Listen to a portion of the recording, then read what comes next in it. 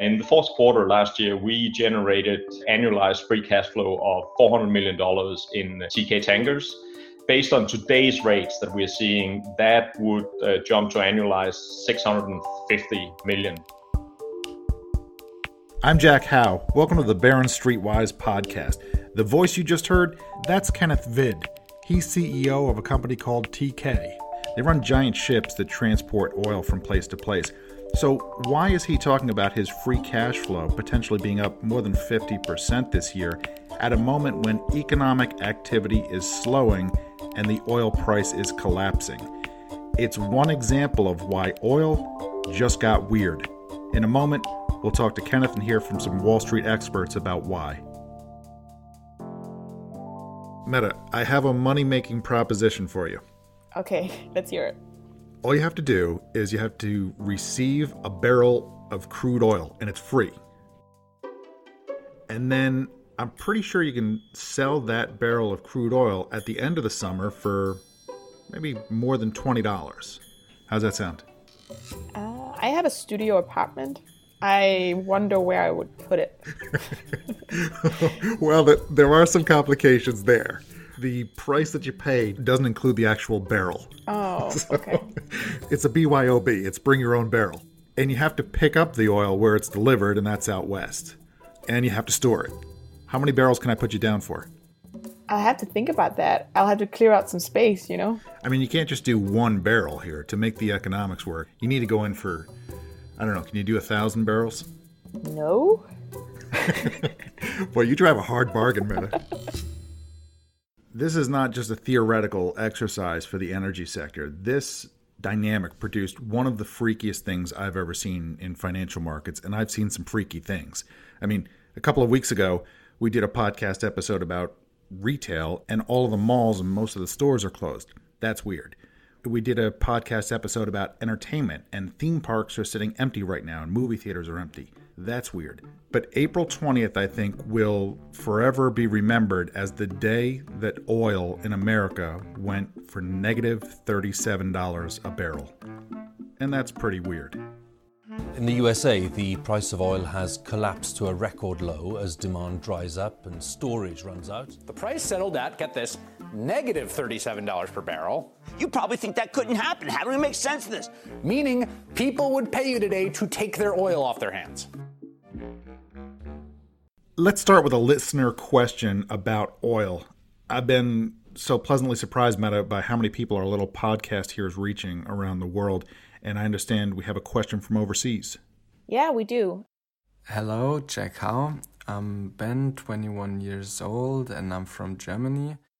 Ben says he invests in a globally diversified basket of stocks. Ben, I have seen the future, and in it you're rich because you started so young, so congratulations in advance. But Ben says he's pretty worried now about the drop in oil prices. And he has a question. Would you consider the oil price in these times as a leading or more as a lagging indicator? It's a really important question, Ben. If what has happened with the price of oil is a lagging indicator, then it means something crazy has already happened, but we could just move forward from here. If it's a leading indicator, however, it could mean that there's serious trouble coming as we move closer to summer.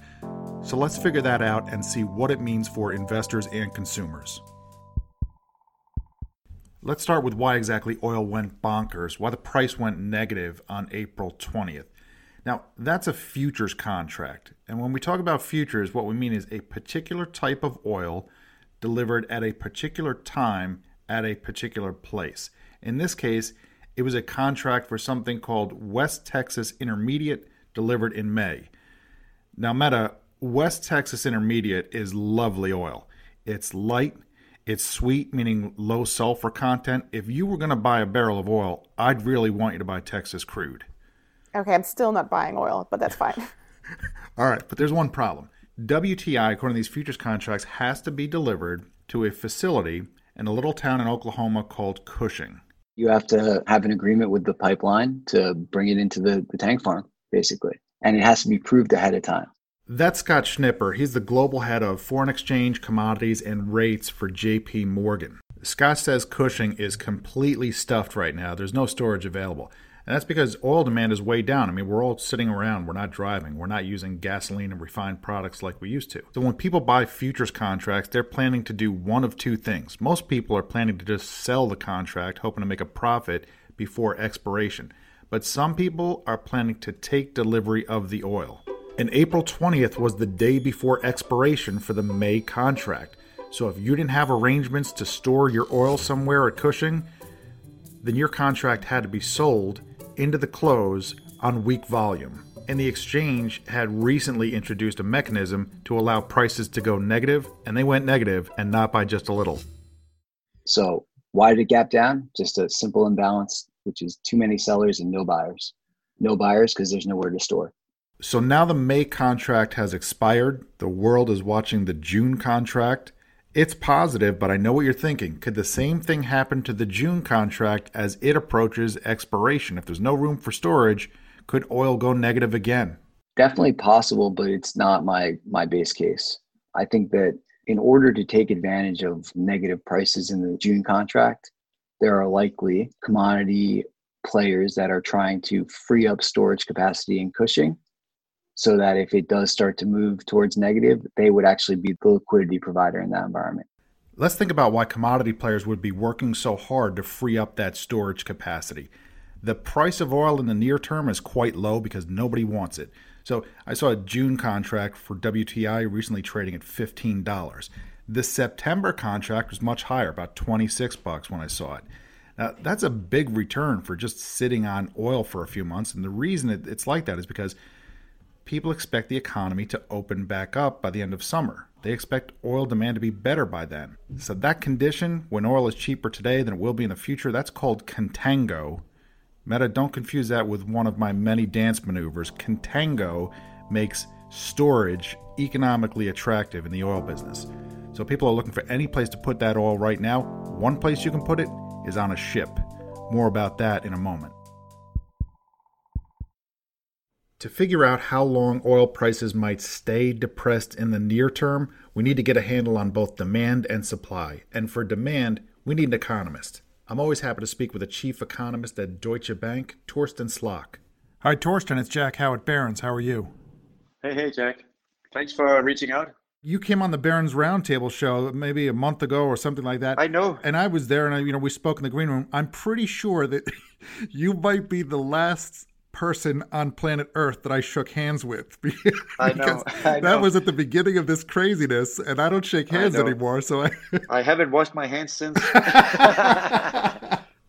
Torsten says, with the economy on pause, there are a lot of factors contributing to the crash in oil demand, but one stands out more than others.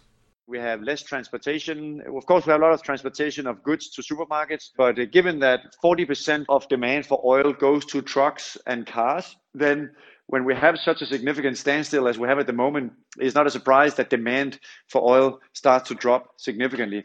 So we need to get cars and trucks moving again to get demand for oil back up, but that's probably going to be a gradual process, Torsten says, because even after the economy opens, many people will still work from home. But in terms of the answer to your question of when we'll begin to see a pickup in demand, we should, as we get into May, begin to see some pickup in demand again. In particular, in the second half of May and going into June, we should see a more significant increase in demand for oil. A return to higher demand by June sounds hopeful. And there's a sliver of good news for people who are still driving. Fuel prices have come down and could continue falling. So you would expect to see retail gas prices, meaning what we pay when we fill up our cars, to come down and potentially come down very significantly. Let's be careful about just calling that good news. Remember, a low oil price is both good news and bad news at the same time for the U.S. economy. It's good news if consumers are saving on gasoline and have more money to spend on other things. It's bad news if our energy companies have lower profits or losses that could cause them to have to lay off more workers. But the consumer is such a driving force of the economy that Torsten says the net overall effect will be positive despite the pain of energy companies. The Fed has a model of the U.S. economy, and when you simulate in that model what lower oil prices will do to the economy, you do find that the net effect on consumers is more than offsetting the negative effect on the energy sector. And that actually makes sense if you think about it. The consumer and private consumption makes up about 70% of GDP, meaning 70% of the economy overall in the US.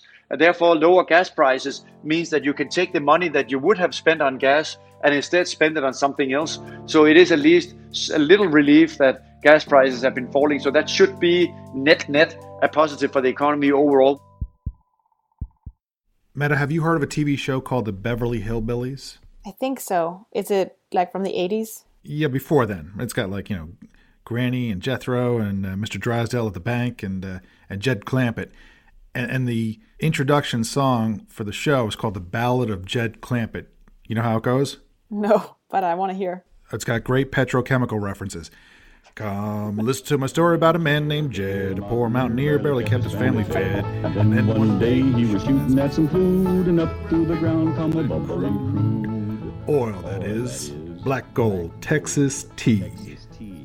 What do you think? Very, very nice. I think it doesn't explain exactly how oil is extracted from the ground, but it makes it sound like there are easily reachable surface deposits of high-quality oil there for the taking. You could just fire off a gun in your backyard and have oil spout up from the ground. And I don't even think Jed Clampett would be successful with that tactic in Saudi Arabia, certainly not in the U.S.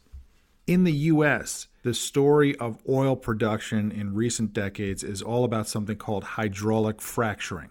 That's not drilling looking for some pool of liquid oil. It's drilling into shale or porous rock and then injecting water and chemicals and sand and creating high pressure to release oil from the pores.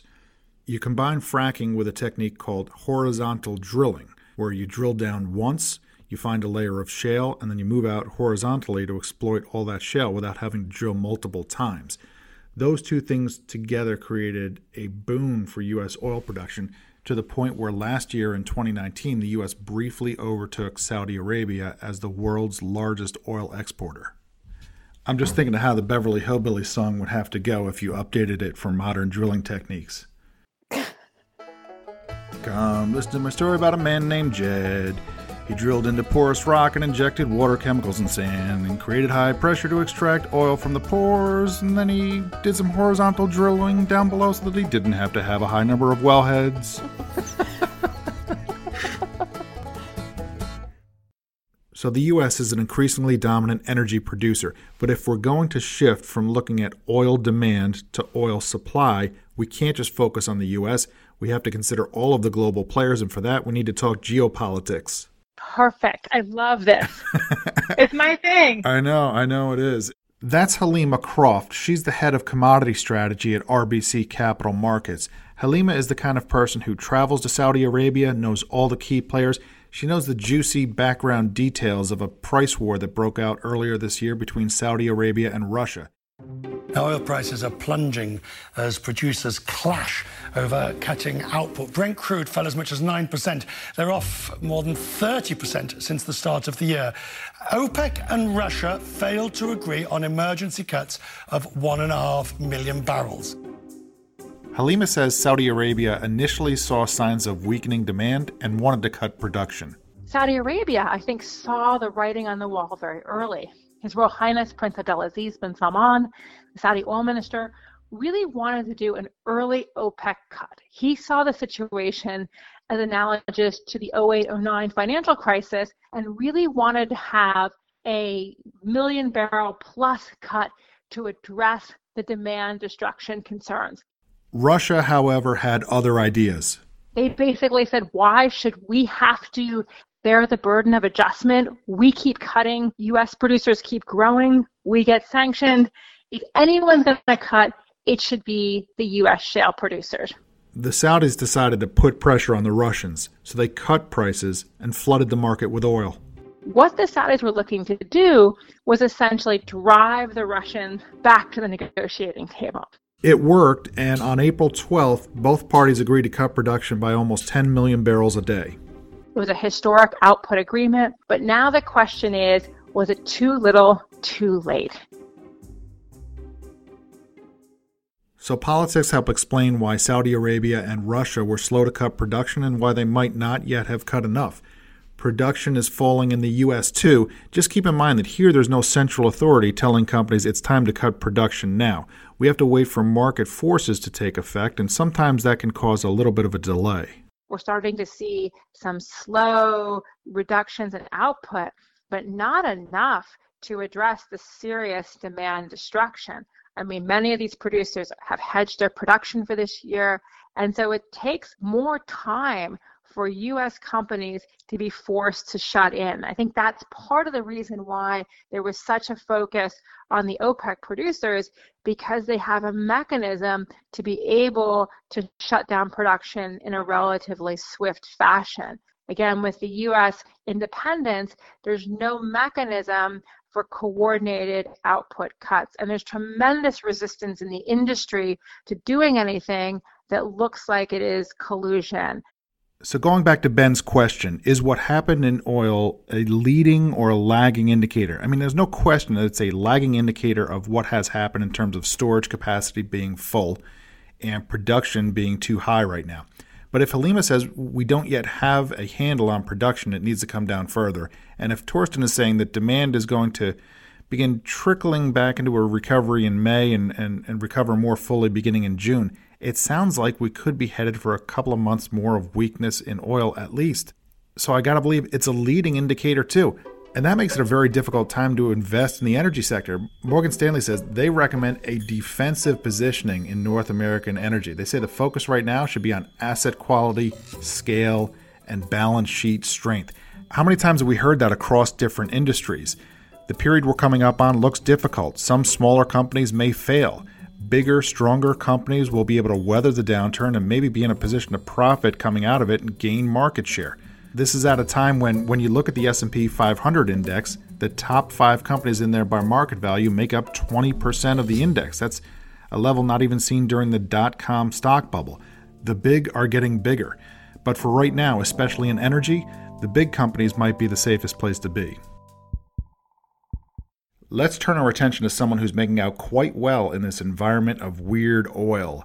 It's the shipping chief we heard from at the beginning of the podcast, Kenneth Vid. Hi, Kenneth. Hi, Jack. How are you? Doing well. Thanks for making a couple of minutes to speak with me. You are welcome. Could you help me with the pronunciation of your last name? Vid. Vid. I just don't say the H, right? No, that's right. Kenneth is the CEO of TK. That's not the letters T and K. That's the word TEEKAY. And he says that it's typical of tanker companies to store oil when there's contango in the market. Remember, that's when oil is cheaper now than it will be in, let's say, a few months. And Kenneth says that normally 5% of the global fleet might be devoted to storage. And what we're looking at now, because we're running out of storage, is that we expect that we could be using up to 30% of the global tanker fleet for storage. That's a massive jump from 5% of the fleet to 30% being used for storage. And the rates that TK is collecting for storage are up too. So that explains why the company's free cash flow has grown so quickly. If you look at the recent stock price for TK, the whole company is worth just over $800 million. There's debt there, net of cash, that's just over $800 million too. And remember, Kenneth said that annualized free cash flow was about $650 million. In other words, if it continues at that pace, you could pay off the debt in pretty short order. It raises the question of why the stock isn't worth more. Kenneth has a theory on that. So a lot of tanker stocks have been trading at a discount to the steel value that they have. It's obviously taking a bit of time for the market to fully understand how to value a business like that, which has gone from just covering, say, its operating cost and finance cost to suddenly generating this type of surplus cash flow. When Kenneth talks about the steel value, he literally means the value of the ships. Sometimes when business is bad, investors forget about the money that's being made and they start to look at the value of the assets. But all of a sudden, the money TK is making is pretty darn good and investors are reconsidering. It helps explain why TK started the year around $24 a share, it bottomed around $12, and it bounced back to $24. For TK, if not for the rest of the energy industry, weird oil is good for business. Thanks, Ben, for sending in your question, and everyone, keep the questions coming. Just tape on your phone, use the voice memo app, send an email to jack.how, that's Hough, @barons.com. Thank you for listening. Meta Lutzoft is our producer. Subscribe to the podcast on Apple Podcasts, Spotify, or wherever you listen to podcasts. If you listen on Apple, please leave a review. Follow me on Twitter to find out about stories and new podcast episodes. That's @JackHough, Hough. See you next week. You want to hear the second verse? Yes, for sure. Well, the first thing you know, old Jed's a millionaire. The kinfolk said, Jed, move away from there. Said California is a place you ought to be. So they loaded up a truck and they moved to Beverly Hills, that is. Swimming pools, movie stars. Thank you, Jack. That was very nice. I can't believe I didn't go into music. I can't believe either. That voice.